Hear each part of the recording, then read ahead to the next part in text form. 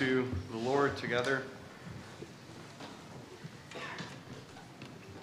Our Father, we do glory in the fact that you indeed are the Ancient of Days. And so now we turn to you and your word to give us direction, to show us the path of eternal life, and to show us the path of peace. We ask that you'll reveal yourself to us, that you'll make known to us the power of your salvation, the majesty of your love for us, the greatness of knowing you. Make us like your servant Jesus, who was gentle and lowly in heart. And it's by his name that we pray, amen. The story of Corrie and Betsy ten Boom are some of the most harrowing stories that we have as believers, and it's a story that has bolstered the faith of many throughout the past 50 or 60 years. Corrie and Betsy were from Holland, and they found themselves during World War II in the Nazi-run Ravensbrück concentration camp. And they ended up there because they had a heart for the Jewish people in Holland, and for several years they would hide them in their homes and help them escape the Nazi terror. While they were there at Ravensbrück, they suffered abusive guards and they suffered atrocious conditions as they were captive for over 10 months. And they labored. They were workers, and so they labored with backbreaking work. In the work, it severely weakened them and fatigued them. And Corrie tells the story of one point, her sister Betsy, she had grown so weak that she was working with a shovel, and it was all she could do to just move a pitiful amount of dirt. And a guard was watching and started laughing at her, and she didn't know what to do, so she started laughing back at him, and he was insulted, so he took her shovel from her and he struck her in the chest. As the blood started seeping through her blouse, Corrie herself grew enraged at the action, and with her own shovel, she went for the guard. But amazingly, Betsy, laying there on the ground, bleeding, stopped Corrie, and she told her, "Corrie, don't look at it," meaning the wound on her chest. "Look only at Jesus. Look only at Jesus."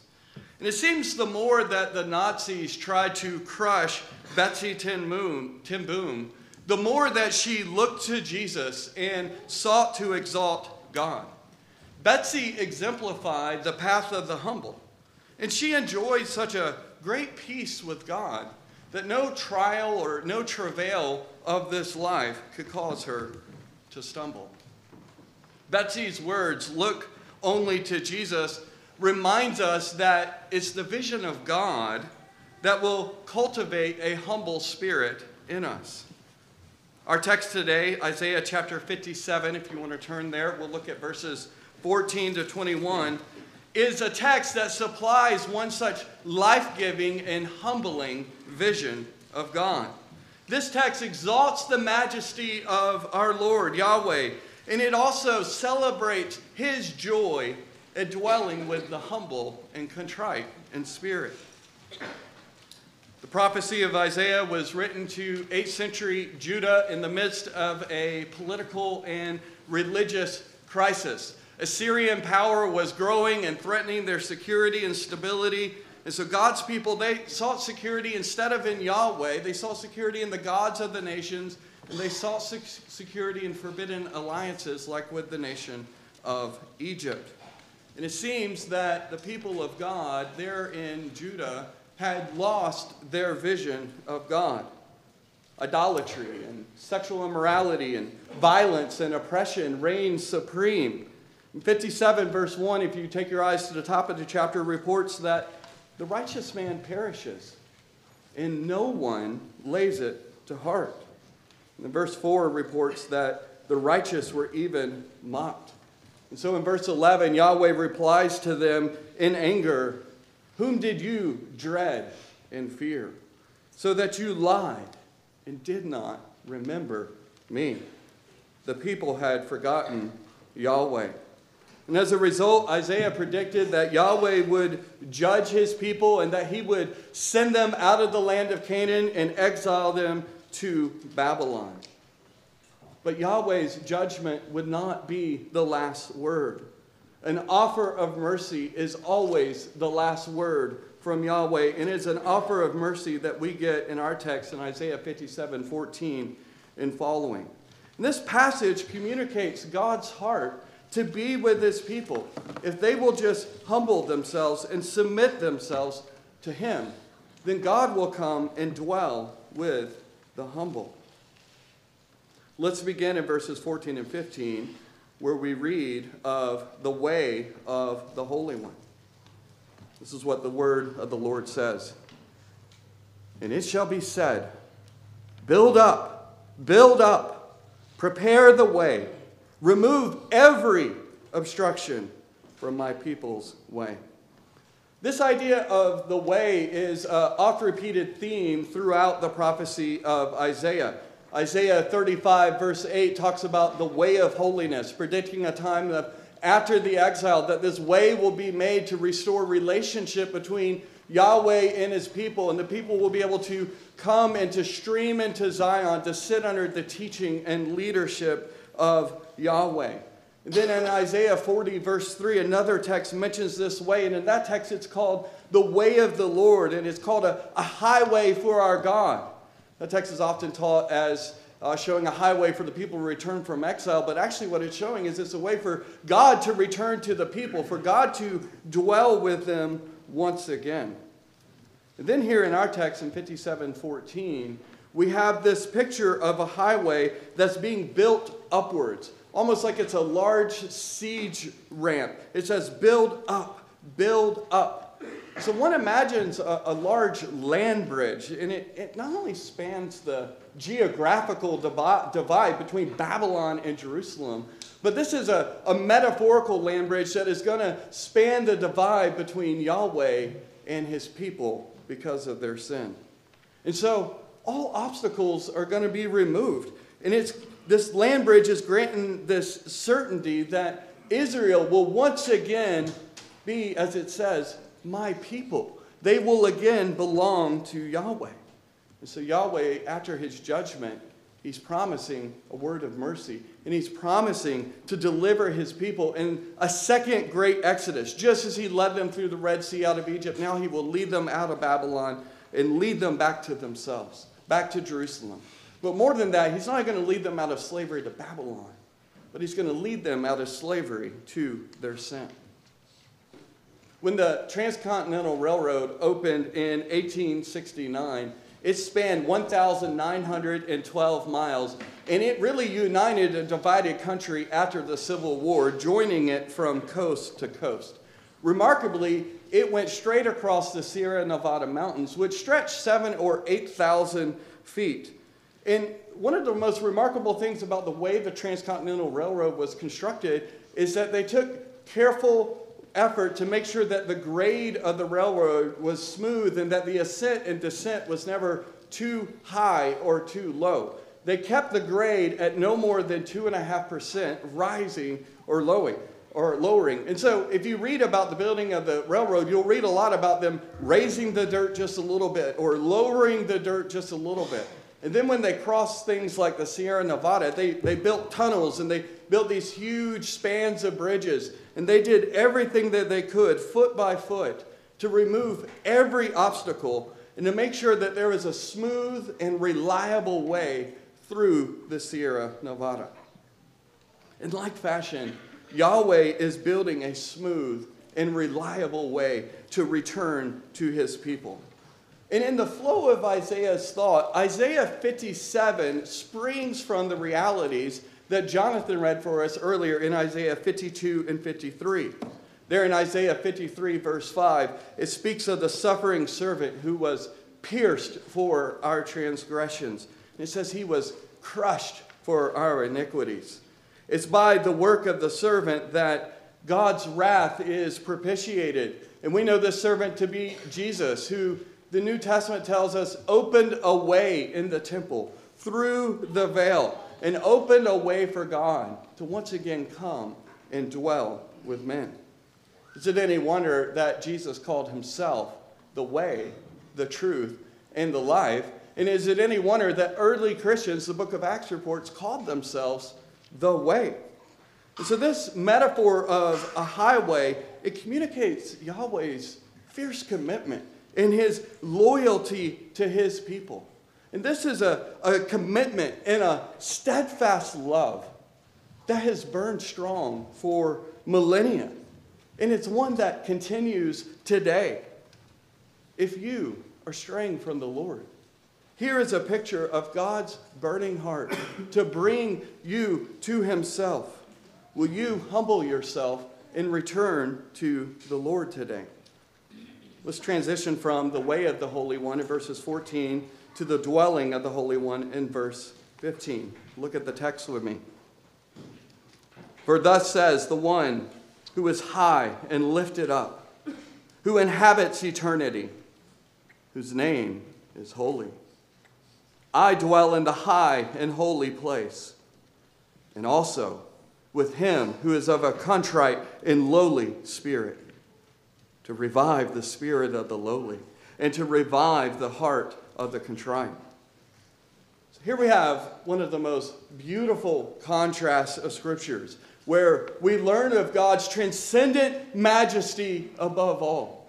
But we also read of his intimate presence with the crushed and with the broken. And in some sense, these verses summarize the story of redemption into one breathtaking sentence.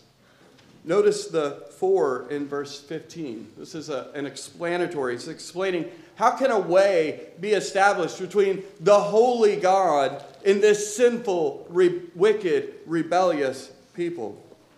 Well, the text looks to the character of Yahweh to answer that question. And so the Lord begins by telling us about himself. And it says that he is the one. This word one should remind us of Deuteronomy chapter 6, verse 4, where Moses proclaimed, "Hear, O Israel, the Lord our God, the Lord is one. There is no other. God is all. He is above all. He is separate from all. He is the only God. No one or no thing competes with him in the universe."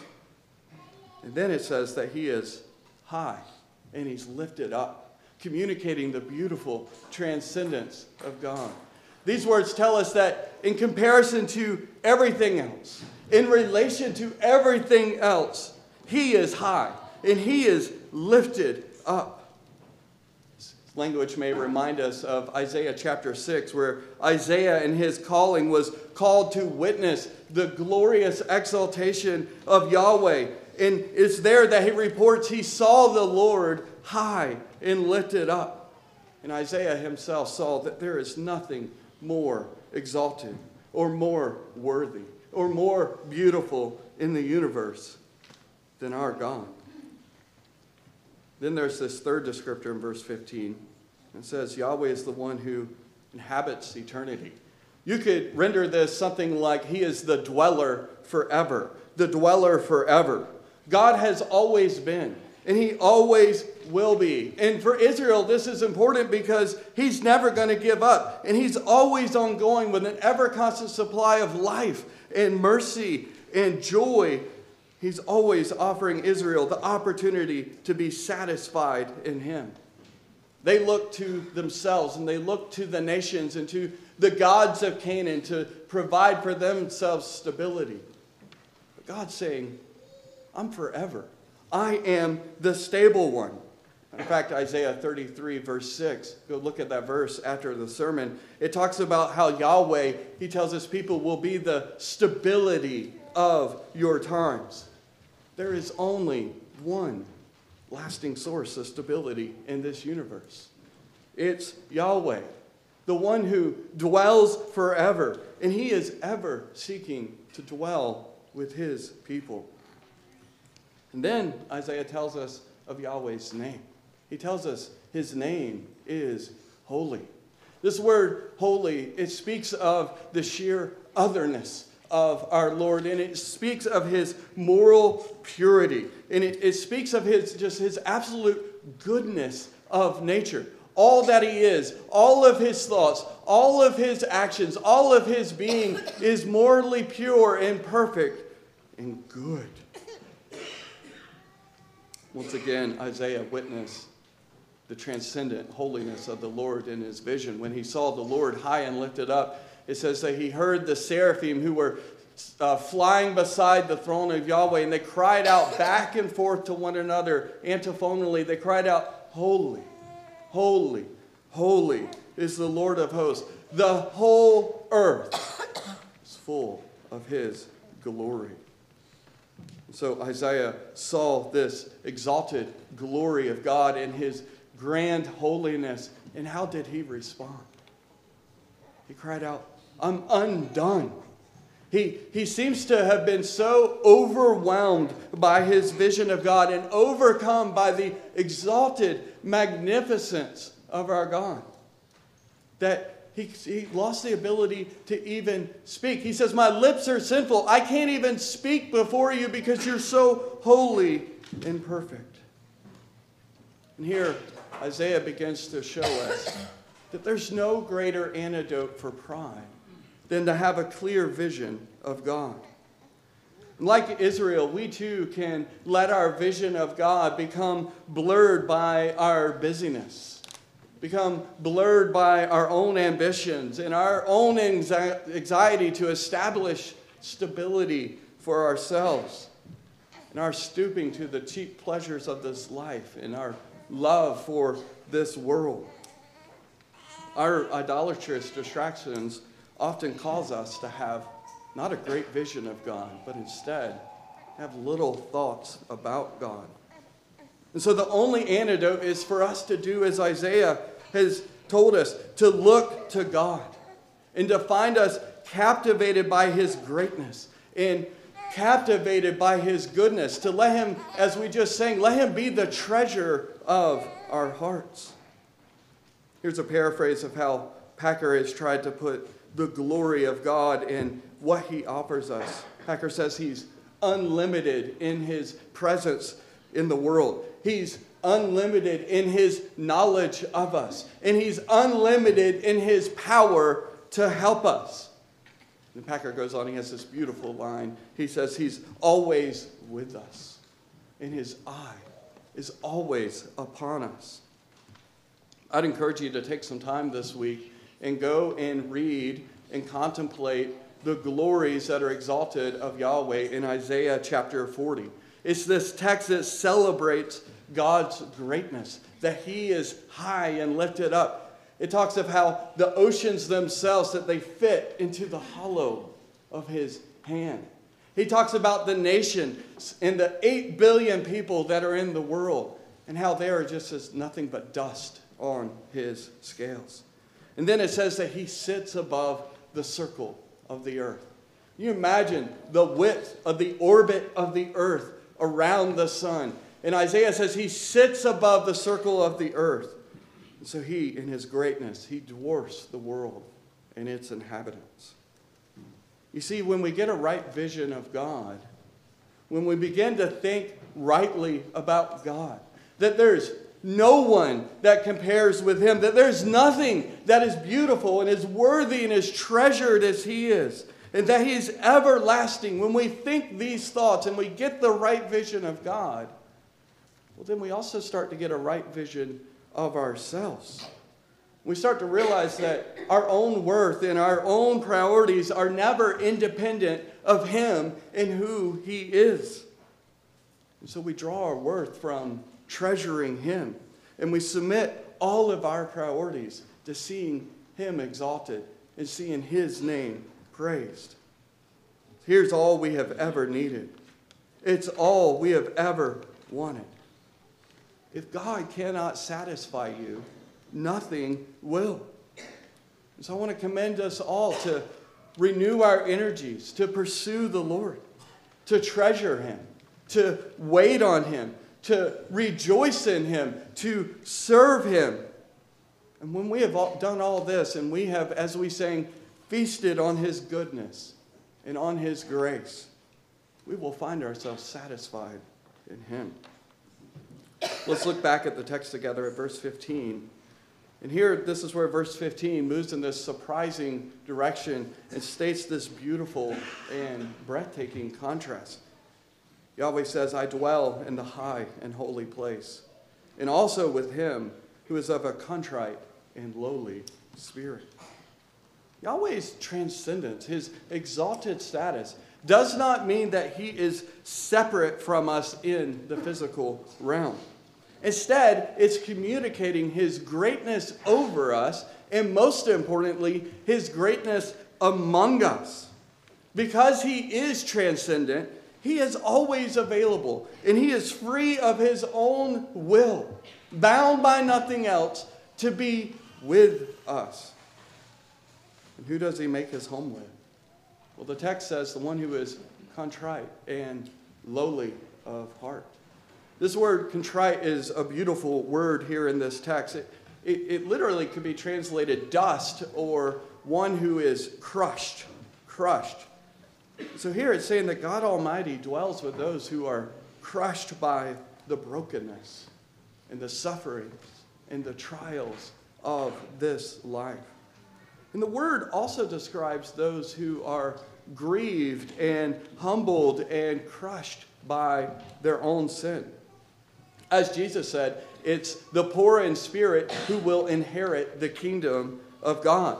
Psalm 34, verse 18, it echoes the truth here. It says that the Lord is near to the brokenhearted, and he saves the crushed. That's the same word here. He saves the crushed in spirit. God comes to dwell with those who are humbled by their sin and repent. Then there's this second descriptor, lowly spirit, which is communicating the idea of humility. God cannot live with those who try to exalt themselves and lift themselves up. The text makes clear, the Bible makes clear all over, God can share that glory with no other. And yet God is eager to dwell with those who recognize his ultimate worth and their absolute dependence on him. Here, this text helps us see that the path to humility is not just self-abasement. The path to humility is treasuring God for who he is. And it says here that he will not only dwell, but he will also revive. This word just means to literally to give life to. And so those who have had the life smashed out of them, or those who are smashed by their sin and crushed and broken, God promises to restore and give life back. And notice where he's going to grant this life. He's going to grant it in the spirit and the heart. So God's going to instill new life into the inner man. This is regeneration, which later prophets like Jeremiah and Ezekiel will prophesy. And they prophesy how God's going to cleanse the hearts of his people of all unrighteousness. And he's going to grant their hearts the ability to obey him and to remain humble before him. And so it's the repentant and the humbled heart that really is the essential mark of one who dwells with Yahweh. The prideful person, they lift themselves up and lift up their ways, and in so doing, C.J. Mahaney argues they directly contend against Yahweh. They compete with him for glory. And so the question for all of us to ask is not whether we have pride, but it's where does it show itself and to what extent does it manifest itself? And this text helps us to see that the way to fight pride is by magnifying our vision of God. So we should all ask ourselves, are we growing in humility? Humility is the essence of godly virtue, and yet it can be a much neglected virtue in our lives. Think about Jesus, who described himself in Matthew 11, verse 28, as gentle and lowly in heart. Pastor Jim read Philippians 2 to us in the New Testament reading, and that text helps us to grasp the sheer abundance of Jesus' humility. It tells us that he emptied himself and that he took the form of a servant. And it's interesting in a parallel text to Isaiah 57, we have in Isaiah 52, speaking of the servant, who would be Jesus, it reports that the servant was high and lifted up. And so Jesus found glory in the ultimate act of humility and self-giving. When he was lifted up on a cross for sins, he was giving and serving and being humble, but at the same time, God raised him from the dead and magnified him for his humility and service. He did this to please the Father and to serve others and to save all of us. The humble are those who are likewise dedicated to humbling themselves and exalting the Father. So here are 3 ways I'd just like to suggest for us all to seek together to grow in humility. A, see God and truly repent. Isaiah 66 verse 2, if you'll turn your eyes over there, it nearly repeats this text, noting that God looks to the humble and God looks to the contrite. And then it adds this all-important phrase that he looks to the one who trembles at my word. It's meditation on the word of God, thinking deeply about the word of God that's going to lead us to a true vision of God. And if we're those who tremble at God's word, then we're also going to be those who confess how far short of God's holy standards we fall. And so this is a text that's calling us not only to repent of grievous sin, but also to turn from what we might term our acceptable sins, our sins of pride, and to be crushed by them. All of us suffer from complaining, from bouts of anger, from being consumed with pleasing others, with worldly ambition, or maybe the opposite, with laziness, or perhaps we're jealous or envious of those who have secured more than we have. And what we want to do is we want to let the contemplation of the divine majesty expose us and cause it to expel the sin that's in our hearts. B, we want to humble ourselves before God in prayer. Few things will show our pride more than a lack of prayer. And few things will cause us to grow in humility and trust in the Lord more than praying frequently and then experiencing the joy of frequently answered prayer. And this is especially important for those of us who find ourselves crushed by the difficulties and the trials of life. Remember that God dwells with the crushed. He longs to draw near to you and allow the vision of his everlasting and his mighty transcendence to give life to your heart, to comfort you, to provide you guidance in what to do, and to enliven your hope to his future promises. And then, lastly, C, humble yourself before others by serving them.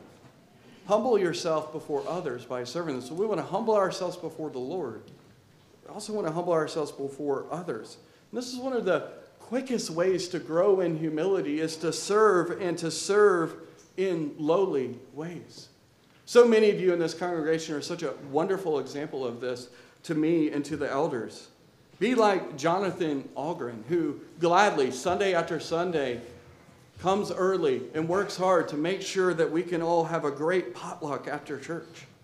Be like Sydney Law, who you're more likely to find back in the nursery taking care of babies than here in the service. Be like Logan and Laura, who, despite the immensity of their grief, continue to serve faithfully, bringing meals and showing hospitality and making sure that the Lord's Supper is ready every Sunday for us. If we consider the way of the Holy One and we pursue dwelling with the Holy One, then we will also experience the renewal of the Holy One. Look at verse 16. Here Yahweh says, "For I will not contend forever, nor will I always be angry. For the spirit would grow faint before me, and the breath of life that I made."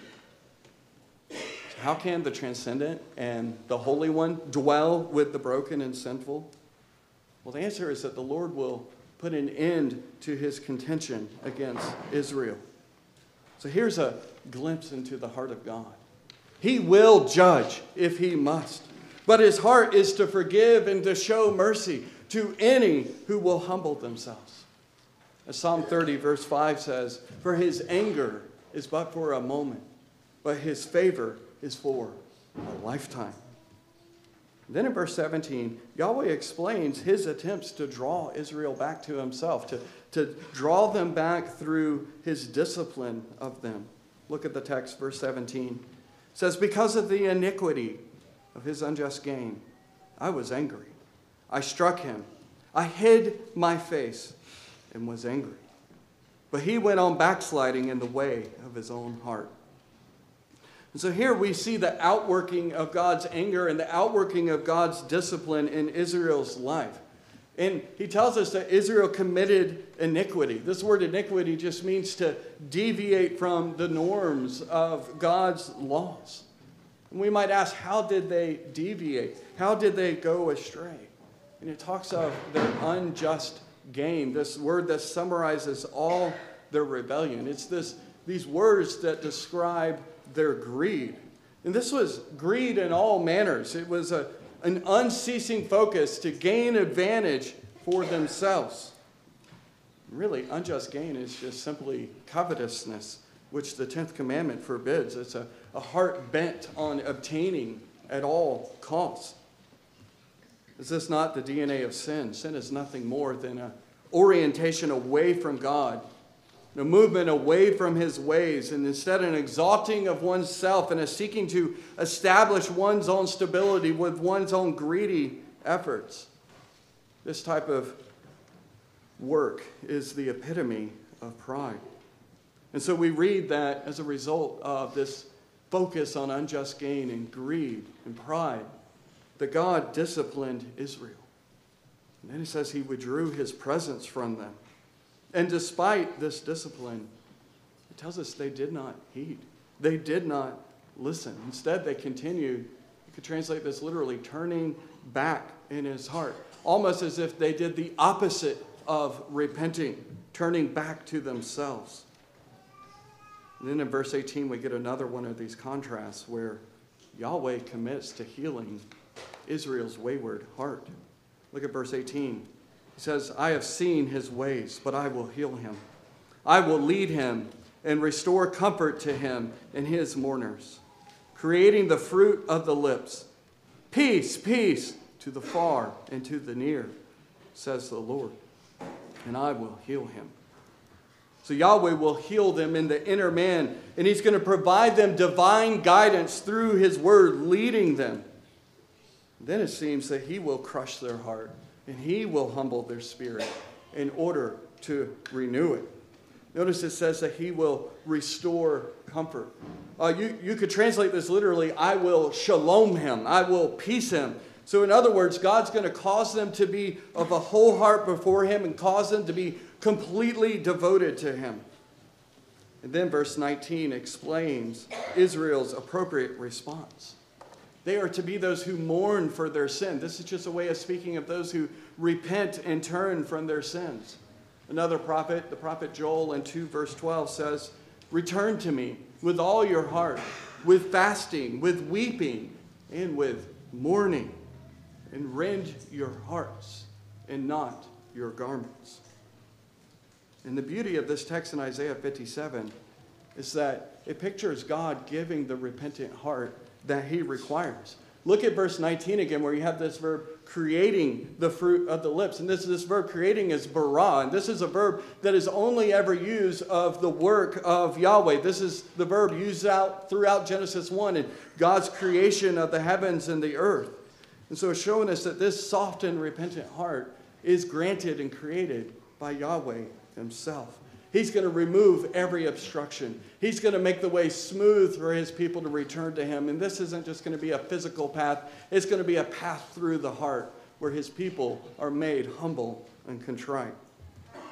And then Yahweh's going to grant repentance and praise. There's this phrase, the fruit of the lips. So what will his people say to demonstrate the inward reality of their renewed heart? Well, they're going to praise the Lord. That's going to be the evidence. It's interesting in Hebrews 13, verse 15, it connects these ideas of fruitful lips with praise, perhaps alluding to this text. Hebrews 13:15 says, "Through him let us then continually offer up a sacrifice of praise to God, the fruit of lips," so there's our language, "that acknowledge his name." And so the humble who are enlivened by God will proclaim and they'll praise. God will give peace and God will give healing to anyone who humbles themselves. Does your vision of God motivate you to share the gospel of Jesus freely? God calls such obedience beautiful in Isaiah 52, verse 7, which we read in our call to worship. It says, "How beautiful upon the mountains are the feet of him who brings good news, who publishes peace," who talks of the peace that the servant earned when it says in Isaiah 53 that upon him was the chastisement that brought us peace. I want to encourage us all this next Sunday, and in 2 weeks we're going to have our Advent service. And Anna has worked hard to make beautiful invites for us to give to our neighbors and our coworkers and our family and our friends. They're in the back, and I want to encourage you to grab a couple of these and challenge you to invite several people to our Advent service where we're going to praise the Lord for his work through Jesus, and where Matt, after it's going to share the gospel and invite them to believe. Look at verse 19 where we have these words, peace, peace. And this is that Hebrew word again, shalom. And it's twice repeated. And so it's communicating through that twice repeatedness, this superlative kind of peace, a peace that's perfect in quality and it's full and comprehensive in its scope. And it's going to be a peace that's universally offered to all peoples, to those who are far off from the Lord and are greedy for gain. Peace is offered to them. It's offered to you. To those who are near and still rely on their self-righteous deeds, peace is offered to you. Will you today trust in the one who is the Prince of Peace, Christ Jesus, and turn from your sins and submit your life to him? Let's now look for those who refuse this renewal of the Holy One. They'll face the justice of the Holy One. Verses 20 and 21. "But the wicked are like the tossing sea, for it cannot be quiet. And its waters toss up mire and dirt. There is no peace, says my God, for the wicked." So our passage ends with one last final contrast, and it compares the wicked to a raging sea that cannot be quiet. They are those for whom there is no peace. And when verse 20, it speaks of the turbulent sea, it's speaking of this turbulence that's within the wicked. They're restless and they're unsettled in their unbelief and in their rebellion. And this settled unbelief, it does nothing but toss up mire and dirt, filthy deeds of unrighteousness. And so the metaphor implies that the problem with the wicked is their hearts.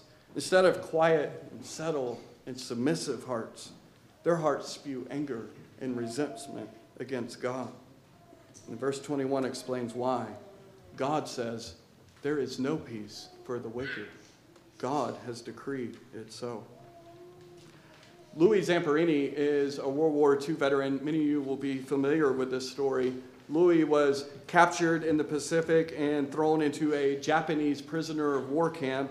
And it was there that there was a general in the camp that they nicknamed the Bird. And this bird had a personal vendetta against Louis. So he would beat him and torment him almost daily. He would starve him. He would work him harder than everyone else, trying to break Louis. And eventually Louis was released from the war camp and released from that trial. But the memory of his abuse by this general, it continued to torture him for months and years later. And initially, Louis chose the path of no peace. He relied on his own strength, and he looked to the stupor of alcohol to silence his demons and to try to find some semblance of peace. And yet, he was an angry, sullen man who regularly had night terrors from his suffering. One of these night terrors, he was dreaming of the general beating him, and he woke up and he had his hands wrung around his wife's neck. And it was at this moment that Louis realized he needed help. At his lowest of lows, he was crushed and he was in torment. And so Louis went seeking for God. He attended a Billy Graham crusade. He heard the gospel. And Louis looked to Jesus to save him and to heal him and to guide him. And Jesus changed Louis' life so completely that he actually traveled to go and meet the general, his former captor, and to offer him forgiveness face to face. You see, when Louis bowed to Jesus, he found himself not consumed by anger or vengeance, but he found himself consumed by his vision of God. And it was such a grand vision of God that he wanted all, even his worst enemy, to share in that vision. God has put two paths in this world. The path of no peace, the path of the prideful and the wicked who refuse to submit themselves to the transcendent majesty of the Lord. But God has also put a humble path in this world, a path of peace, a path that can face the crushing perils of persecution and the brokenness of this world, and yet with full peace, knowing that it's God who keeps them in perfect peace, knowing that God will guide them, God will heal them, God will keep them with himself. And this path is strewn with the jagged rocks of sin crushed underneath the foot of the cross. And those on this path find themselves blessed with the most surprising and most majestic company one can imagine. God walks with them, and he dwells with them. Which path will you choose? Let's pray. Father, we thank you for this magnificent word from you. We thank you for this text that exalts you in your majesty, in your transcendence. We ask that you will do in us what this text exemplifies. Give us a clear vision of your greatness, in your majesty. Cause us to gladly humble ourselves and to bow our knees before the Lord Jesus and to fully confess in all contrition our sin. We ask that you will forgive us, that you will no longer contend with us, that you will guide us on the path of godliness. Heal us of our pride and grant us peace with you, peace with ourselves, and peace with others. It's in the name of Jesus that we pray. Amen.